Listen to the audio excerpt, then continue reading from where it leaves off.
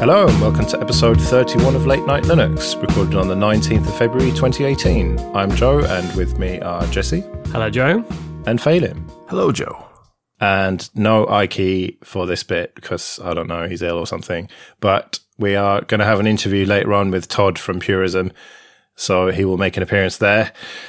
So before that, let's do a bit of news, and bit of Plasma news that is actually exciting for once, and that is that the 5.12 LTS is out, and it's actually pretty good by all accounts, isn't it, Phelim? What do you mean by all accounts? Of course it's good. It's always good. Well, hang on a minute. What is exciting about this? Just because it's an LTS, Joe? Yeah, everyone loves an LTS. Right, I thought that was it. Like, you haven't sort of got a specific KDE love that's suddenly bloomed or blossomed. It's just the fact there's an LTS and that's your sort of good go-to stable. No. Listen, I see. Before he gets in there, I've been listening to him on other podcasts. Secretly, he's starting to fall in love with it, and he just won't admit it. It's he's not feeling the love for his beloved X-Face anymore. X-Face. The thing is, XFCE is doing exactly what I want it to right now. But as things move to GTK 3 and possibly even GTK 4, it may well get left behind and things will start to just not work properly unless XFCE can keep up with the development. So I have to keep my eye on what's going on elsewhere. And obviously Mate would be the choice for me. That's just the logical choice, isn't it? Because that's GTK and it's fairly similar to XFCE. But if I'm going to change away from XFCE at some point, then I have to look what else is there. And looking at Plasma, now you've got to the 5.12 release, and they've ironed out all of the problems, haven't they? And it's really solid. I mean, my main worry is they're going to say, right, well, now this is really good. Now we're going to move to 6 and make it really shit again and unstable. But looking at this 5.12 release, it is solid, isn't it?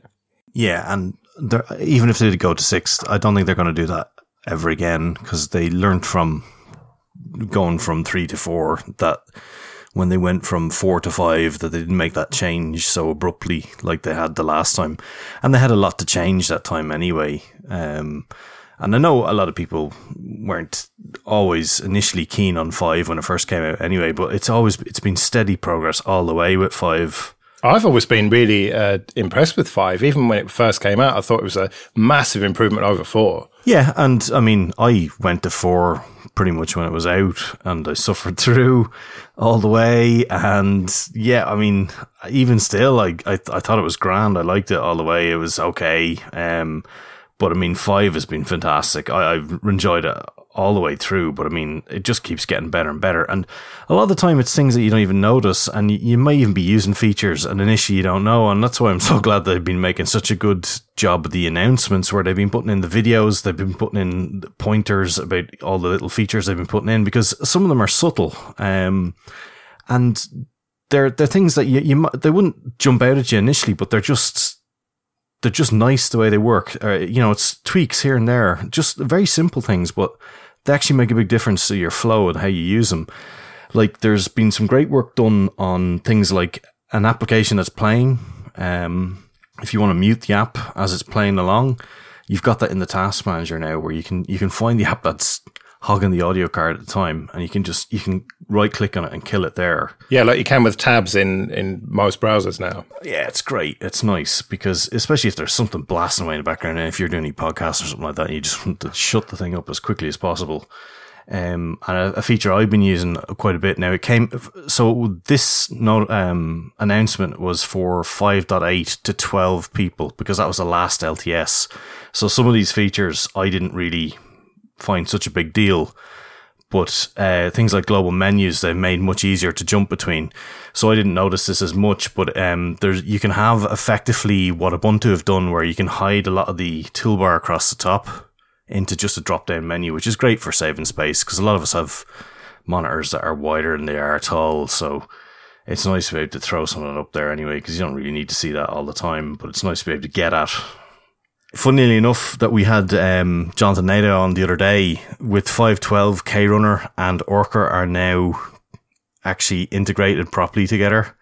So we now have proper speech to voice, whatever it's called. Accessibility, let's call it. That's the word I'm looking for. Yes, thank you. So that's quite good that we have all that there. and we also have a lot of work getting poured into Discover. It's not perfect yet. It really isn't. It's been kind of painful. Ikey's been showing me his work that he's been doing with KDE on Solus.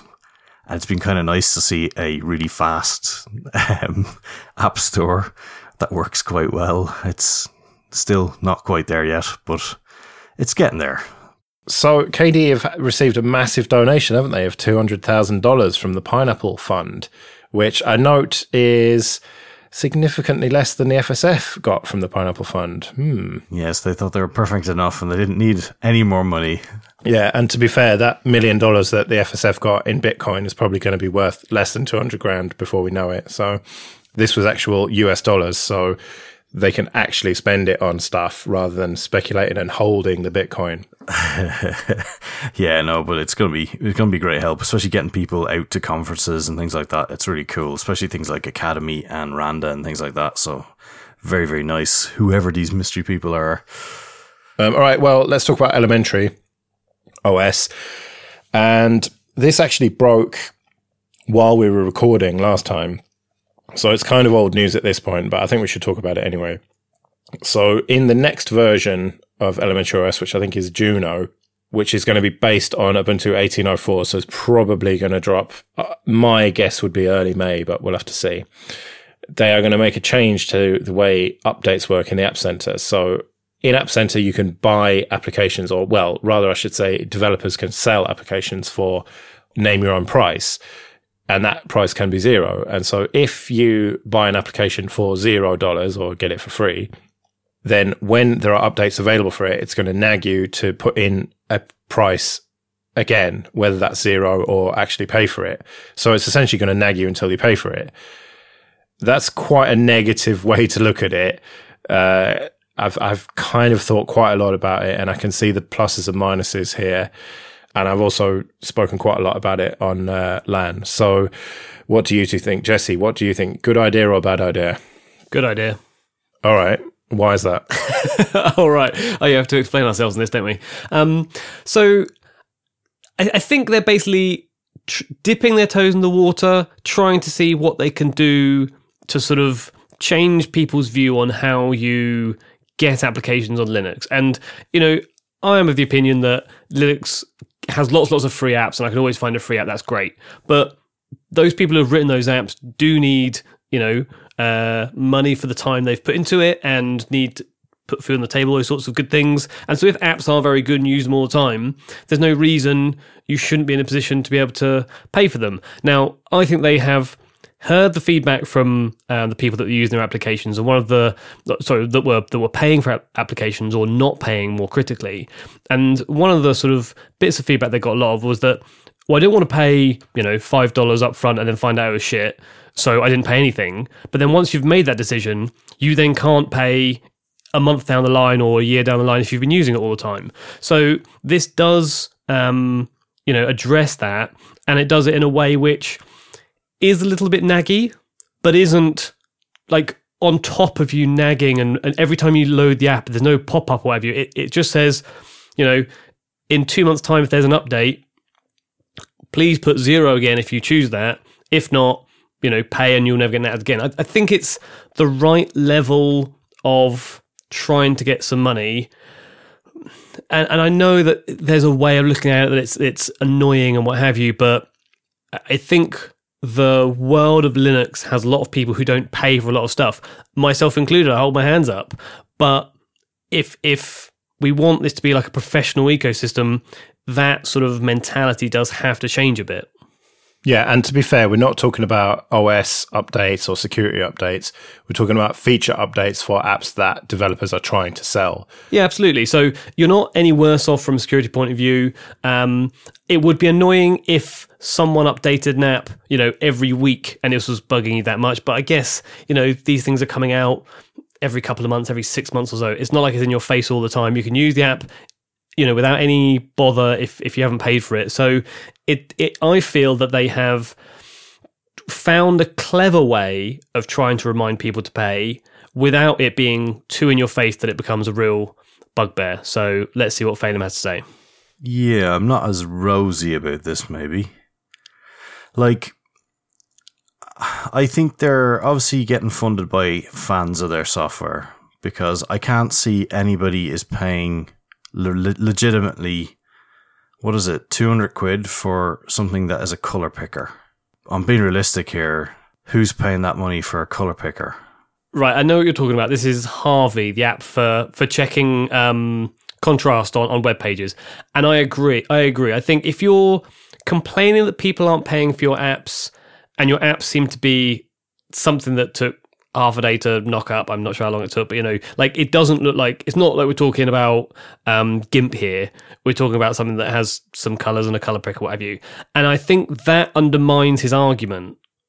And okay, I mean, SQL, fair enough. That might be a bit harder to have put together, but to be quite honest, it's not like there's no other SQL tools out there, and it's not like there's no other torrent apps out there. I mean, I know they're trying to give the integrated look of their own desktop out there, but how much are they contributing back to, say, Ubuntu that they're based on? Like, I have no problem paying for software, and I do, because I contribute money to KDE. And I would have no problem donating money to Ubuntu if Ubuntu allowed me to donate money to, which I'm not sure they do allow direct donations anymore, do they? I think they do, but I think it goes into the community fund that pays for like events and stuff. And you know what? I have no problem with that. If I could make a donation to that, and I'll actually look at that again, because I used to. They have that download slider where when you pick the ISO, you can choose how much goes to what different part, whether it be, the core development or what was Unity or these sorts of things. So you could choose where your money went. And one of those options was community. I will actually look for that, because I'd happily make a donation to that. But, maybe from my view, I don't see value maybe in the apps that they're doing, but I see the point that they're doing. But I just don't see value in the apps that they're complaining about right now. I can see the point that they're trying to do, though, that yes, maybe we need to change the mindset that effort goes into these apps, but I just feel that it was diluted by the fact that the apps that they complained that people weren't paying for weren't particularly strong. Well, the phrase that springs to mind, and listening to the discussion on bad voltage kind of brought this to the forefront of my mind, is pissing in the wind. Because they've made, $1,700 over months and months and months. And it just is not enough to make it worthwhile. I know that Daniel tries to spin it, saying that the expectation was zero before, and now it's a non-zero amount, and we can't forget that. But at what point do you just give up with this, trying to monetize fast in new ways? We have a very clear revenue model for monetizing fast, and that is what Red Hat are doing, support and services, not actually selling the software itself. And we've seen it with the Ubuntu store that just didn't do anything. And we've seen it with CyanogenMod trying to sell themes and stuff, and that didn't make them any money. I just think that do what Red Hat are doing. They're doing really well. Like, that's what Canonical are doing, aren't they? They're following that business model, and that's why they're slowly turning to profitability, and they're cutting resources to things like desktop, albeit not completely, because they do make some money from that, but they're concentrating on areas that actually make money. And I just think that desktop Linux is a niche within a niche at this point, as fewer and fewer people even use desktop machines. Apart from IT professionals and designers, everyone else is just using a Windows PC like you are, Jesse. And I just can't see any sort of long-term viability of making money from the Linux desktop. And that is a depressing thought, and I really hope I'm wrong, but as far as I can see, that is the truth of the matter. Yeah, so I'm going to ask a question about that, but what Windows PC? Don't you use Windows PCs at work? Oh, at work. All right, yeah, fine, yeah. Yeah, that's what I'm talking about. Yeah, obviously at home you use Linux, but all of the people that you know who have office jobs are using Windows. Like, apart from some specific use cases where it's Macs, and the odd person who's a developer or a sysadmin or something like you, Phelim, who can choose your own machine and therefore run KDE Neon. But most normal people who work in offices use Windows at work and a phone or iPad at home. Yeah, so that's granted. I did wonder where that came from. But I guess the the rebuttal I have about that is that you're basically saying give up on Linux desktop and, no one needs to make any apps for it. It'll all just die to one side. The way to make money is to go after enterprise, do Red Hat, be a server type distribution, be on AWS like Ubuntu is, and that's the only way to make money. And the problem is that message or that sort of plan doesn't work for the people who are enthusiastic about desktop Linux. It's a shame Ike is not on here as someone who has, put his life onto that path. But the guys at Elementary are also in that boat, and they also think that they can try and get money out of it, or not get money, but make it a sustainable future. And I don't know, it just sounds a bit defeat isn't quite the right word, but if the only way to make money is to be an enterprise, then we might as well give up having desktop Linux as a home user. Well, not necessarily, because if you think about the enterprise, yes, there's a lot of servers and stuff, but Red Hat is deployed on thousands, if not hundreds of thousands, of desktop machines that are used in enterprise, and there's no reason why you can't have an open source version of that, like CentOS. You could run CentOS on a desktop if you really wanted to at home. And so, that's the thing with Ubuntu, isn't it? That they sell Dell machines and stuff. And so that's why they have to put resources into the desktop, and then the rest of us benefit as a result of that. But when you look at boutique distros, yes, they're going to have a following and people will donate to them. But a point Jono made on Bad Voltage, to go back to that, was that of all the people who have bought the software from that store, the App Center in Elementary OS, how many of them were doing it to support the whole project, and how many of them were doing it because they actually felt there was value in the applications they were buying? There's no way to know that, but I suspect that Jono was right, that very few of them. Yeah, but I guess the point I should have made was I'm talking about home user desktop environments, not work user, because the work user just needs, a financing software, calculator, Office suite, whatever it might be, and a web browser, whereas the home user wants a music player and Netflix to work and VLC and whatever else that you'd have as a home user. And I suppose I view what they're doing not that the Elementary are making money for their apps. That just happens to be where this discussion is, because that's Elementary the first people to have done it. But I would hope that this moves over to Discover on KDE and the App Store on GNOME. And if you could pay for the everyday apps that you download when you install a machine, if there was a revenue model for me to pay for Mumble that we're talking on now, and for me to pay on Audacity that we're recording on now, without me having to go to their site and sign up and pay and credit cards or PayPal or whatever, it's just there. You know what? I install this every bloody time I put a computer on. There you go, Mumble, there's £5. That's £5 that group of people, those developers, wouldn't have got had that option not been available to me in an app store. And I'm not saying that necessarily. I think part of our argument is that it's not going well on, was not making a lot of money on Elementary, but that's, to me, sort of beside the point. I think if you look at the bigger picture of what you could do, all the applications that run on a home desktop environment could make more money if the big app stores allow you to pay for absolutely everything, or at least the people who sign up to get money. Maybe Critter would make loads of money because suddenly there's an easy way of paying money for it, or what have you. Or, it says trying to think of random apps, but you get the point there. It's more about these are home user desktop applications and they're not getting good funding. But if there was an easy button, you may well fund it.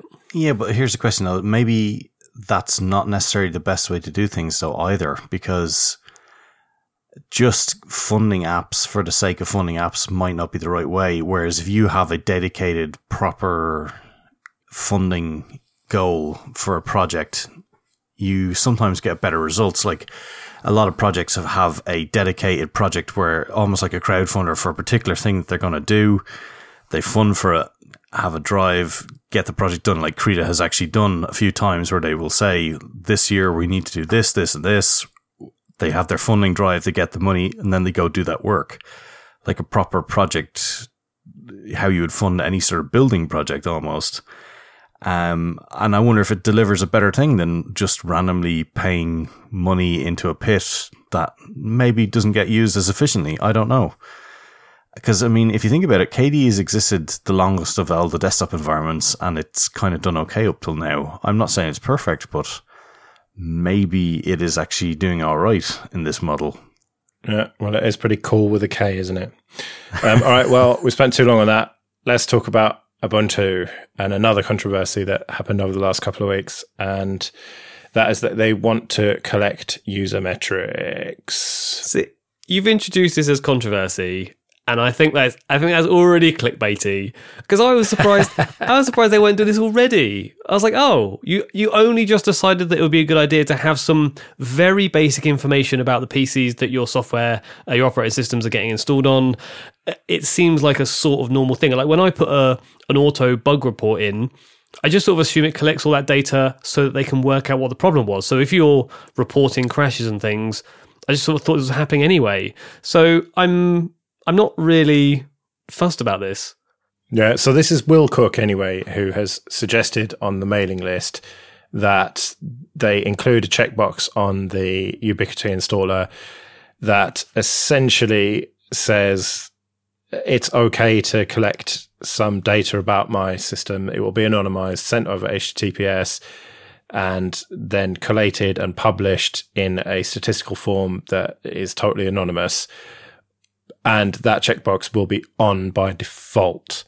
And that, I think, is what has pissed a lot of people off here, because if it was off by default, and most people are used to that Windows next way of doing things, people just accept defaults, generally speaking.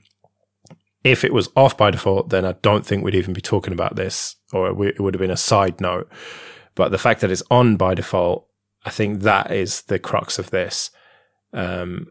So I don't know, Phelim, what's your thoughts on it? Jesse's characteristically positive. I don't know, to be honest. I'm kind of all right with it. I mean, given that every other operating system does this and worse by default, I think it's only fair that we should at least offer some of this data to the open source community. I mean, it's only somewhat fair, surely, that we should at least donate some of this data to them. I mean, they're about this point the only ones who don't have this information. So, I mean, I'm all right with it. Because I actually would be very happy to send this data up to various things. Like, I know Ike is very keen not to have any personal data, and I saw in a lot of the chats, people were like, I'll happily take this data if you want me to anonymously donate this info to help the project. And I'd be pretty much the same myself. Any project that needs any of this info to help in a sort of reporting tool, I'd be okay with that. I mean, I suppose if the checkbox is set and it's kind of trying to trick you to send the data, I suppose you could take that as a bit of a slightly dubious way of doing it, but there's nothing really exciting there. All right, but you as someone who knows a bit about system architecture and stuff like that, you tell me, could you design this with help from others? But do you think this could be designed to be totally perfect? The collection, sending, receiving, and processing of this data, could you design a system to do that in a month or so? Because you're going to have feature freeze very soon, so they need to get this in very, very quickly. And, you know, it's now late February. It's coming out in late April, because we're talking about this being in 1804. This isn't some abstract point in the future.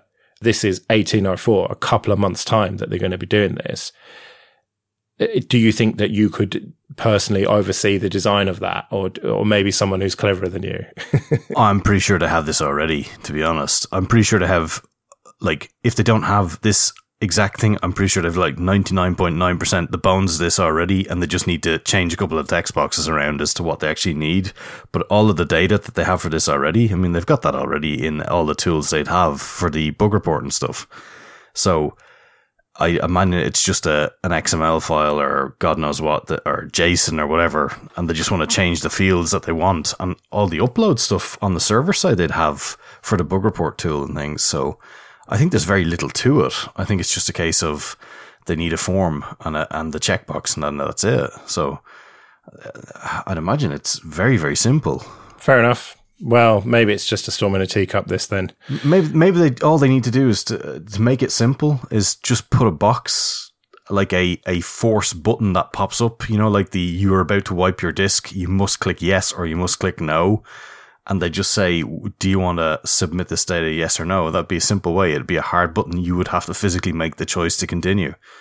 And then rather than a checkbox in a click through window, it's a question that you have to actually answer on the screen. Yeah, that's not a bad idea. Making it so that, it's the continue button's grayed out or something until you actually make a choice either way. Yeah.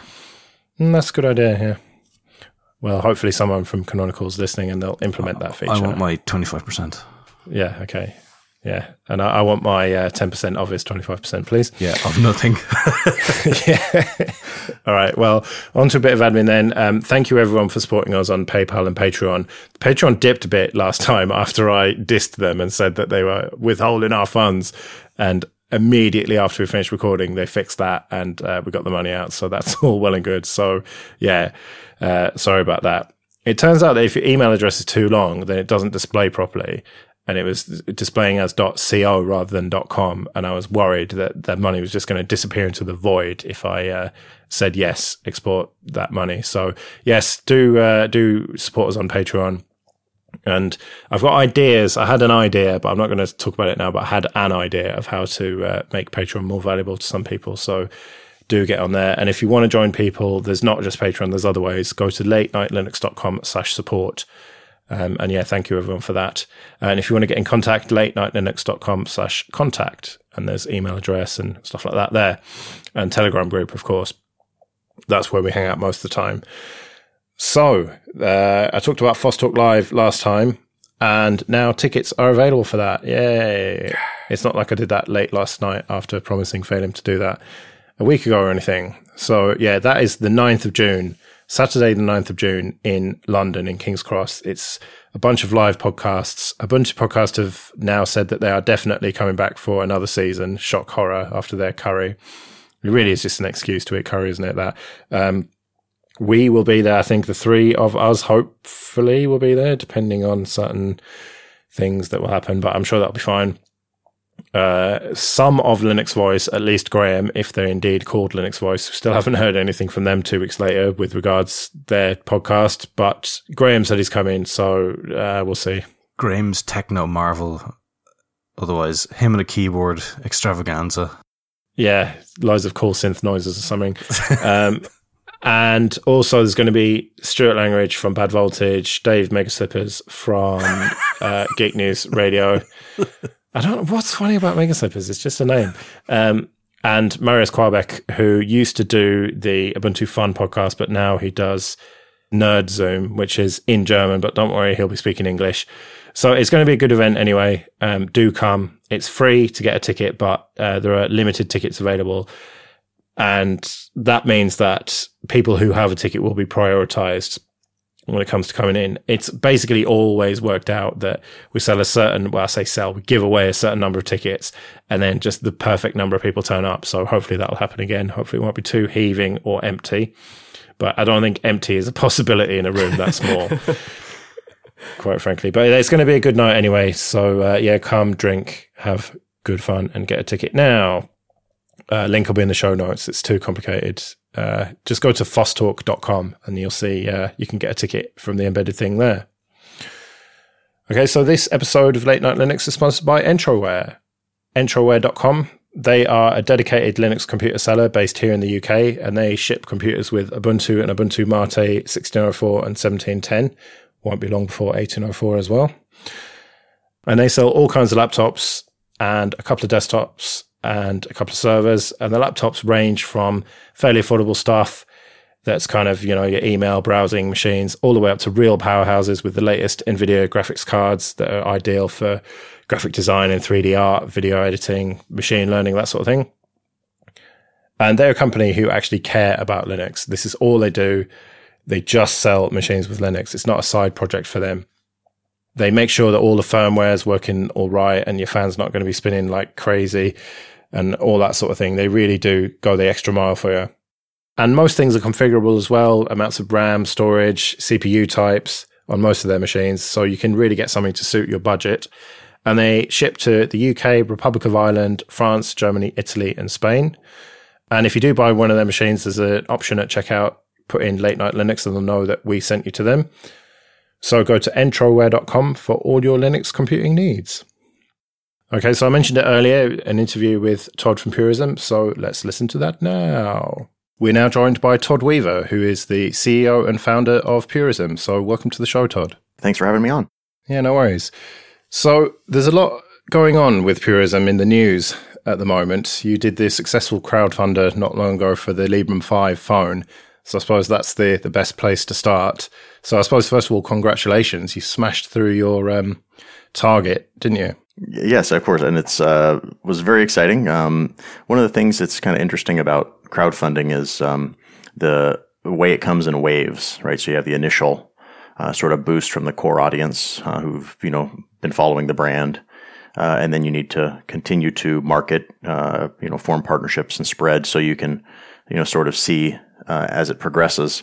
And then it sort of reaches this next stage, which is as you cross or get close to crossing the actual funding goal, and then it sort of takes on a life of its own to blow past it as you're getting close to that end time. And so it was pretty much textbook across all of those pieces, which was excellent to see. Well, you say that, but there's someone I know, Alan Pope, who he kind of, I mean, he's very secretive about exactly how he does it, but I'm fairly sure it's just with curl and stuff like that. But he plotted a graph of your how you did with the crowdfunding, and it was extremely straight, that line. It was very much a linear line, which seemed a bit unusual because if you look at most crowdfunders, it tends to be, as you say, like a big jump at the beginning, and then it kind of levels off, and then towards the end it goes up. But it seemed to be quite straight of a line. Do you think that's because of your excellent marketing and managing to stay in the news for the entire time? Yes, that's exactly it. Is that we knew that we had partnerships that we were working on, and we had some of them already in place. And what we wanted to do was make sure that we could stagger those, right? So rather than coming out with this, 3 partnerships all in the beginning, that we would be able to continue the kind of constant drumbeat and make sure that we were trying to stay on that linear line. Because if we were, even 20% under the linear line, we would know that we were going to succeed in the campaign. So seeing the trend line be almost, just a little under, for, the first half of it or so, we knew that we were going to be able to get there, especially with the announcements that we had in the queue. Okay. And towards the end, there were a couple of big injections. I don't suppose you can really talk much about that, but presumably it must have been a company or an individual who wanted wanted it to succeed. Yeah, it's enterprise sales. So an area that this goes back to the bigger topic of Purism's business model, which was to start and form a strong beachhead in the business to consumer, right? These are security experts, software developers, people who, understand the problem that we're solving, and then be able to expand that audience to enterprise sales, right? The B2B side, because they, of course, want to see established company, right? Shipping product. They can order the product, pull it from inventory. But even in that case, it was a few enterprise sales that came in that we were talking with behind the scenes. And once they said, if the campaign reaches a certain goal, then we'll come in, because then we'll know we'll get the actual phone. So part of that was also discussed during the campaign. We didn't know ahead of time that was going to happen. It was during the campaign that these inbound sales came in. Okay. And I suppose we should have explained what the Librem 5 is exactly. It is a completely free software phone, a phone that will run completely free software, isn't it? Down to even what would normally be the blobs that run the hardware. Yes, that's right. So the Librem 5 is really, because in the cell phone market, it's a duopoly. Everything's either Android and completely blobbed up, or it's an iOS phone. And so what we wanted to do was not just, solve the problem of, let's say, putting some piece of software in Android like literally everybody else tries to do. What we wanted to do was, because we manufacture hardware, that we knew we can solve the problem of the hardware issues that relate to the software problems, and then be able to advance the software into a means that we can have a Free Software Foundation endorsed, respects your freedom, even certified hardware device, and then running that with Pure OS, which is a Free Software endorsed distribution. So that means that it's completely deblobbed, separate baseband from CPU, and has a really strong security story, as well as freedom story, ethical story, and privacy story. Now, not to ask you to give away the enterprise customers that came at the end, but are they companies who already are open source oriented, or are they looking at it more from the security standpoint? The bulk of our enterprise sales, this goes for the laptop, and it also the same ratio carries over to the campaign, is that they are currently aware of the security advantages of the overall free software. And they use either, some GNU Linux-based distribution. Then we have a smaller percentage who care about security, and then they're addressing certain security elements where they're looking to abandon Android, or in the laptop space, abandon Windows systems. But that's a smaller percentage. If I were to pick, I'd probably say that's about 75 to 80% of the core audience, meaning they're already educated in what the GNU Linux world is. And then about 20 to 25% of our enterprise sales, or in this case even phone enterprise sales, was around the security story and the depth of credibility that we carry. So I know that you're very keen to get GNU/Linux running on it, kind of proper Linux, for want of a better word. But given your very tight margins here, I mean, I know you got $2.3 million in, but by the time you've delivered 3,000 phones, manufactured them and actually sent them out all over the world, there's not that much money left for development. It seems strange to me that although you talk about Pure OS, you've got to do an awful lot of development on that to make it actually work as a touch-based phone interface, not to mention all the applications that are going to have to be developed for it as well. And it makes me wonder, why didn't you go for something, just take the Android open source project, for example, make it work without any blobs, and hey presto, you've got a free phone with a fully functional operating system with quite a lot of apps with F-Droid or similar. Why do you need to go and develop something completely new for this? That's a great question. It comes down to short-term versus long-term goals. So the short-term, I'll take that same sort of analogy or question you have and apply that to like the ridiculous extreme, right? Which is, why don't you just use Android? It's like, well, obviously that doesn't reach our long-term goals. And then we can increment our way to what we consider the long-term goal. So the long-term goal of what we're actually trying to accomplish is solve the problem of GNU Linux running on a phone, where we can leverage a Pure OS, which doesn't have any non-free software whatsoever, and create that future, right? So I'm actually looking to impact the far future of computing and making sure that we can increment our way there.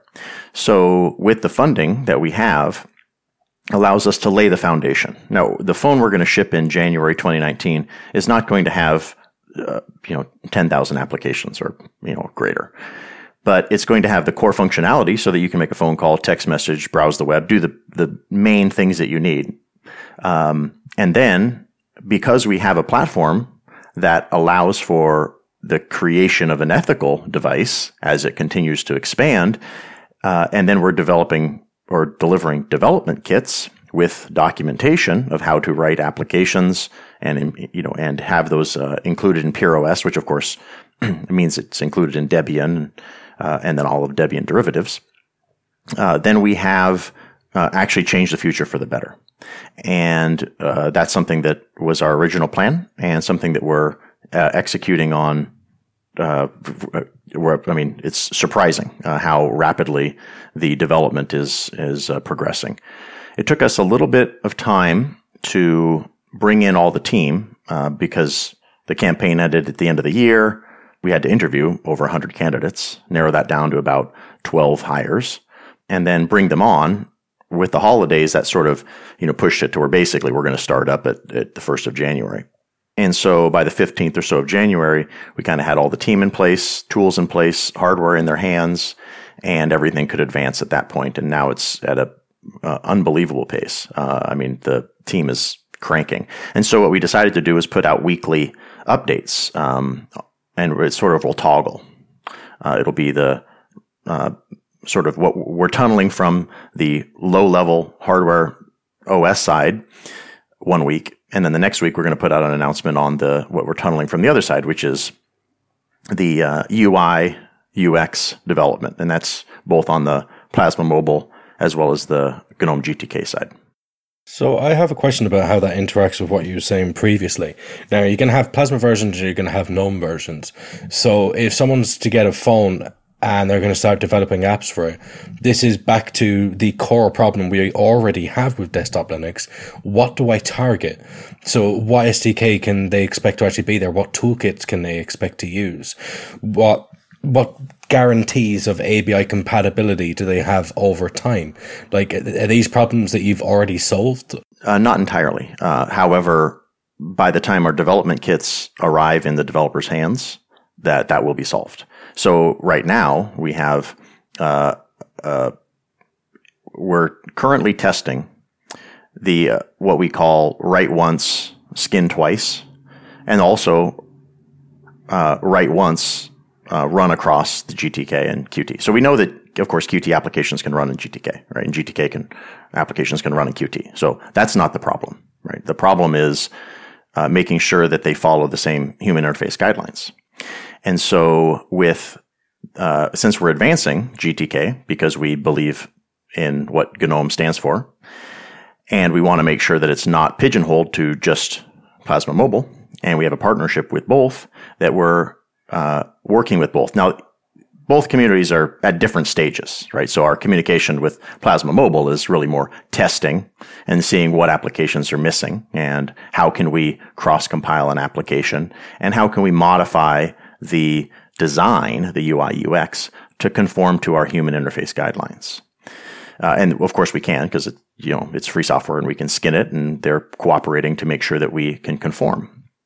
And then on the GNOME GTK side, that there's more development needed because we need to advance it from GNOME Mobile of yore that was really in a not so great state into what we can deliver. So in that case, what we're going to have is developer documentation as well as the development kits that allow for the worst case would be have to write an application twice, which we're looking to avoid. And we already have tests in place, which I think we're going to be announcing in the next couple of weeks, about a write once, skin twice approach. And then our goal would be a write once, run both places, especially because the phone can run, and most applications will run full screen. And what we're talking about is desktop environment UI differences. So that's the approach that we're taking. And so far, everything that we've been testing and advancing seems like we'll at least be able to get to the write once, skin twice approach. And it's also likely that we'll be able to get to that write once, run everywhere.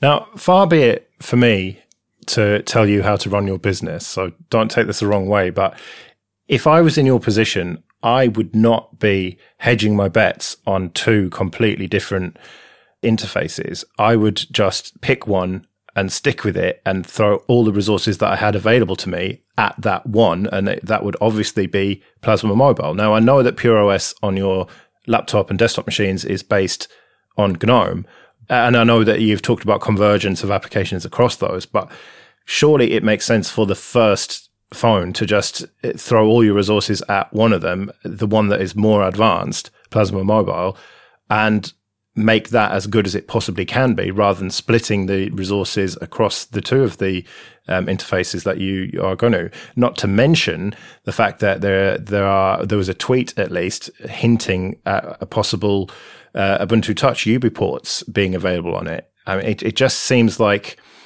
well, dare I say, a lack of focus Sure, that I can respect that because a key piece that I pride myself on is making sure that we can focus and deliver. So, in response to a couple of those things you brought up, the first is if we picked one, it would be GNOME. So we wouldn't be picking Plasma Mobile because we want a future that we have a unified approach across our laptops and tablets and mobile devices, and that future from everything that we've planned is based off of a GNOME future. So that's the first piece. The second piece is that Plasma Mobile is far along from a eye candy standpoint, but not necessarily from a completed phone standpoint. So the evaluation of that made it where we look to say, hey, you know what, we can partner with the KDE community and support them, right? Providing hardware and making sure that everything that we do on the low level, meaning suspending the CPU, but you can still receive an inbound call, that's shared across GNOME and KDE, right? So of our development team, 95% is going to be able to support any desktop environment. It's irrelevant, right? We're talking about power management issues, being able to make a phone call, right? Those things are going to be shared. So then what you're talking about is around the 5% difference. And so what we're doing there is working with the KDE Plasma community, providing development kits and supporting them. And then also, if there's something that they want an application, we discussed with them about, maybe they want a clock application. And so as we write a clock application, especially if we have a write once, run everywhere, then it's a great focus and goal. If it turns into a write twice, then your argument holds a lot of water, right? So and then about the UB ports, or any other addition, is that those are cases where we are providing hardware and offering the support needed to get that running, right? We're not actually actively investing in the development of anything besides the KDE and GNOME partnership, which again is at the desktop environment level. And for a phone running everything full screen, that's not as significant as, let's say, the desktop wars of yore. So you might use the word facilitate then, the likes of UBports. Yeah, that's a great word. So the difference is that we would provide them hardware. And if they have a request of saying, hey, the power management aspect of isn't working, is that you or us? And we'd look at the code and, and evaluate that, because of course we want to make sure that it can work. So it is definitely a facilitating any partnership from any of the other providers of OSs, right? Be that Replicant to Lineage, et cetera, would be that they want to have their operating system running on our hardware. And so then we would, of course, support that because it broadens the overall audience, but our actual investment is in the hardware enablement, right? Which is needed for all of them. And have you heard anything from Replicant or Lineage then yet? Well, we certainly know Paul from Replicant very well, and actually we're working with him on an embedded controller project that we're sponsoring. But as far as Lineage, we've discussed with Lineage, but I don't really think that that's progressed beyond kind of just initial interest from, at least from our side of, hey, we'd like to include it kind of approach. And then UBports we've been in more regular communication with. Well, could it be that the Lineage folks are waiting for final hardware specs? Because you don't even have access to the final system on a chip yet, do you? Or at least that was my understanding. You're doing this testing on the earlier version of it. Yes, that's correct. So any partnership with Lineage or Copperhead OS or any of those ones that are out there, Replicant, et cetera, it would be premature, right? It'd be great to say, hey, we're involved and we're going to work together. I mean, that's great, but premature from a standpoint of providing them much that would help them right now. So on the Plasma Mobile side, it's a little different, right? We have hardware that, and our developers have a near identical stack, and we can just run Plasma Mobile from our Debian build. So yes, the future partnerships with any of those and our real involvement are going to be after we have development kits to ship. So shipping them an IMX6 Quad Plus board that we're testing on now is not going to really move the needle until we can get to that IMX8 dev kit. So you're exactly right. And when are you expecting to get those? Well, we have eval boards that we just placed an order for. So we actually should get those possibly by the end of this month. And that's going to be the IMX8M board. That would be the production chip that we would be using in our actual fabrication. So these are not our dev kits. These are evaluation boards from NXP. And then we take those designs to our design house and begin the hardware layout and the overall process of what we're looking to put together from the motherboard. And so when will we get a final specification, screen size, RAM, storage, that sort of thing? Well, we know the screen size because we've been testing that already. It's a 5.5 inch OLED screen. Because it was 5 on the crowdfunder originally, wasn't it? No, we've always targeted, well, we called it the Librem 5 because we just sort of round to the nearest or the lowest inch, I suppose. But we were sort of targeting 5.5 inch. And I think the original campaign page, even when we launched it, we said, we might have said 5 inch in there, but we definitely also mentioned that we're going to target the 5.5 inch. And so in testing the screens, we're very, very happy with a 5.5 inch OLED screen that we have in our hands right now. Okay, well, my phone is a 5.5, so that would make sense to me. I know there are some people who were very excited by the fact that it was only a 5-inch because that's increasingly rare these days and people don't want giant phones, or at least some people don't. But if you look at the market, it would suggest otherwise. So I think it's a good idea to be 5.5. Yeah, it was less about market and research and more about product availability.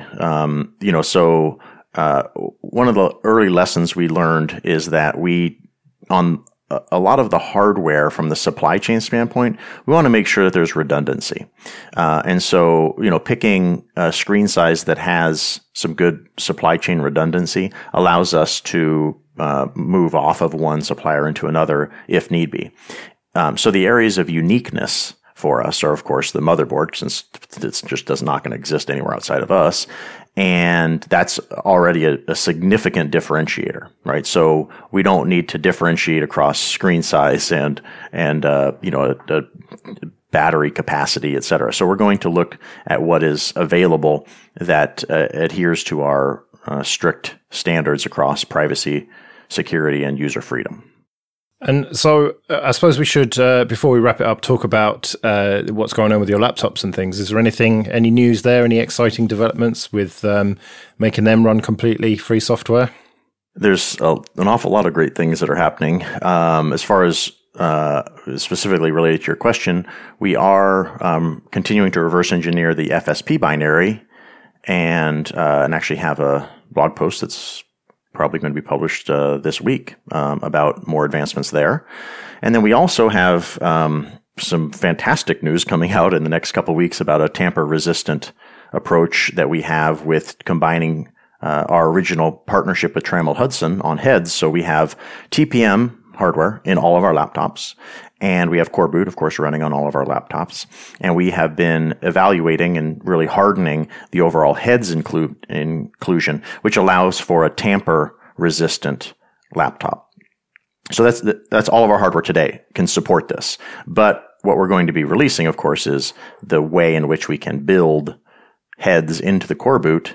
And so that way, the overall user flow from a tamper-resistant standpoint is you sign a YubiKey or a Nitro key, and then you have a measured known good state of however much of the laptop you've measured.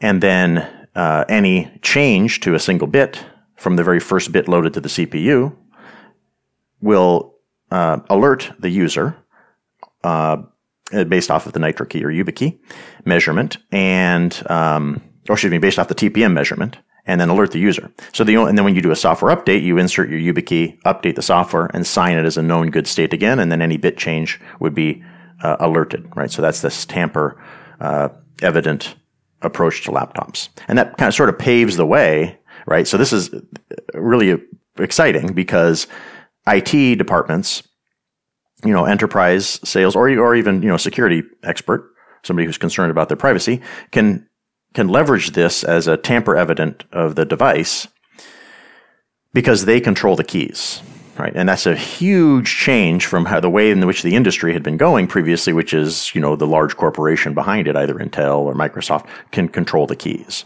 And this puts the keys in the hands of the user or the department that controls the devices. So that's going to be coming out as well in the next couple of weeks. You decided to make me discuss that first here on this call. So anyway, it's very exciting. All right, excellent. We've had a lot of attempts over the years for, bringing Linux or GNU Linux, I will say Linux, across to phones and try and make fully free devices. So please do it, because I can't be disappointed again. Don't let me down, not on Valentine's Day. That's funny. Yeah, I've actually heard that a lot. And it's, there's a lot of moving parts.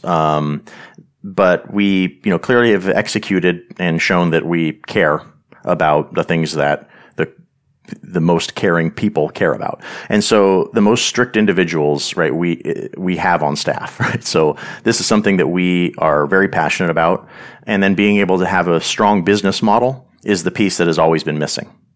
So having a strong business model, meaning that we're not just targeting, a Linux kernel on a phone. Right.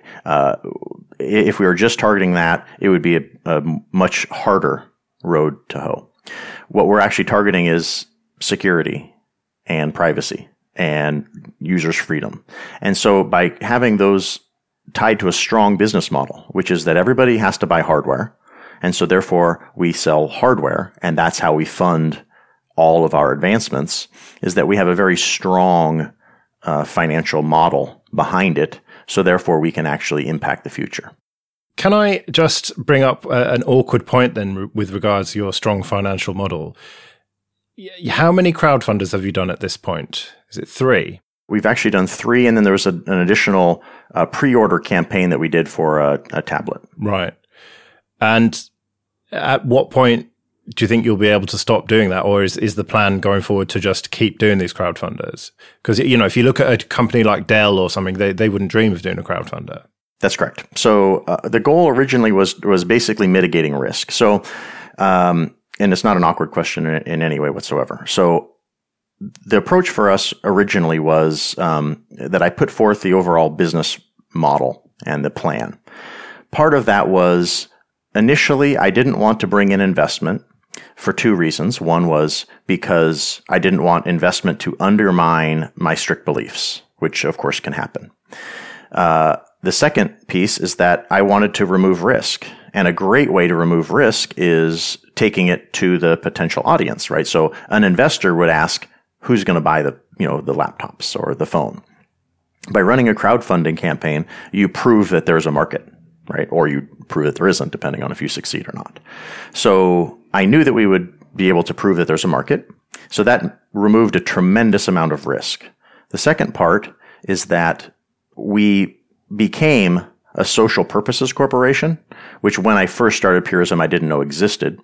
And then we learned of its, what that means, and that we would be able to become a social purposes corporation. And really the main point of that is that we have enshrined in our articles of incorporation, which means it's government backed, that they cannot change, that we have to release all of our source code under free software, that we have to be fighting for users' digital rights, and all of the core beliefs that I have, we can put into the articles of incorporation, which means that they can't change. They're immutable. And so what that allows me to now do is go get outside investment because they cannot undermine those goals. So we've raised a small amount of money. We've actually built Purism almost entirely from revenue. Then we're going to be seeking Series A funding starting probably around April of this year. And at that point in time, then we will not be needing to go do any additional crowdfunding because we'll be able to fund everything from our own revenue and investment. So to date, we've built Purism almost entirely from revenue, right? Some of our customers wanted to invest, and so we did put together some terms that allowed them to invest. And right now, we have thousands of computers in inventory that we have paid for, right? So we have the assets sitting in inventory for shipping laptops. So our strong financial stability allows us to not need to go out and continue to do crowdfunding. That's not to say we wouldn't consider it maybe for another project that we want to prove that there's a market for. But we're not going to we didn't go after crowdfunding for the second revision of our 13-inch laptop or the third revision of the 13-inch laptop. We just funded those from sales. Okay. And so the big question is, are you definitely going to ship this phone in January 2019? That is the plan. And right now, everything is looking as if that is going to occur. So the development kits in June, we have plan A, which is shipping the actual development kit that we plan to ship with the phone. Part of that depends a little bit on the supply chain. So the fallback plan there would be shipping the screen we'd use plus a 3D printed case plus a board that isn't exactly the motherboard. That's sort of plan B for the development kit. But getting that development kit out in the month of June is sort of a big boost where we have 6 more months to produce the actual phone. So even if that were to, slip a month, or, I don't think it would slip 2, but let's just say if it did, that still gives us plenty of time if we end up placing our phone order in the month of August. So everything is looking really good. And on the software side, some of these images, videos that we're going to be coming out with in the course of the next couple weeks and continuing on a weekly basis is going to really show the advancements that we're making. And that continued communication is really an important policy that we have to make sure that everybody's aware of our progress.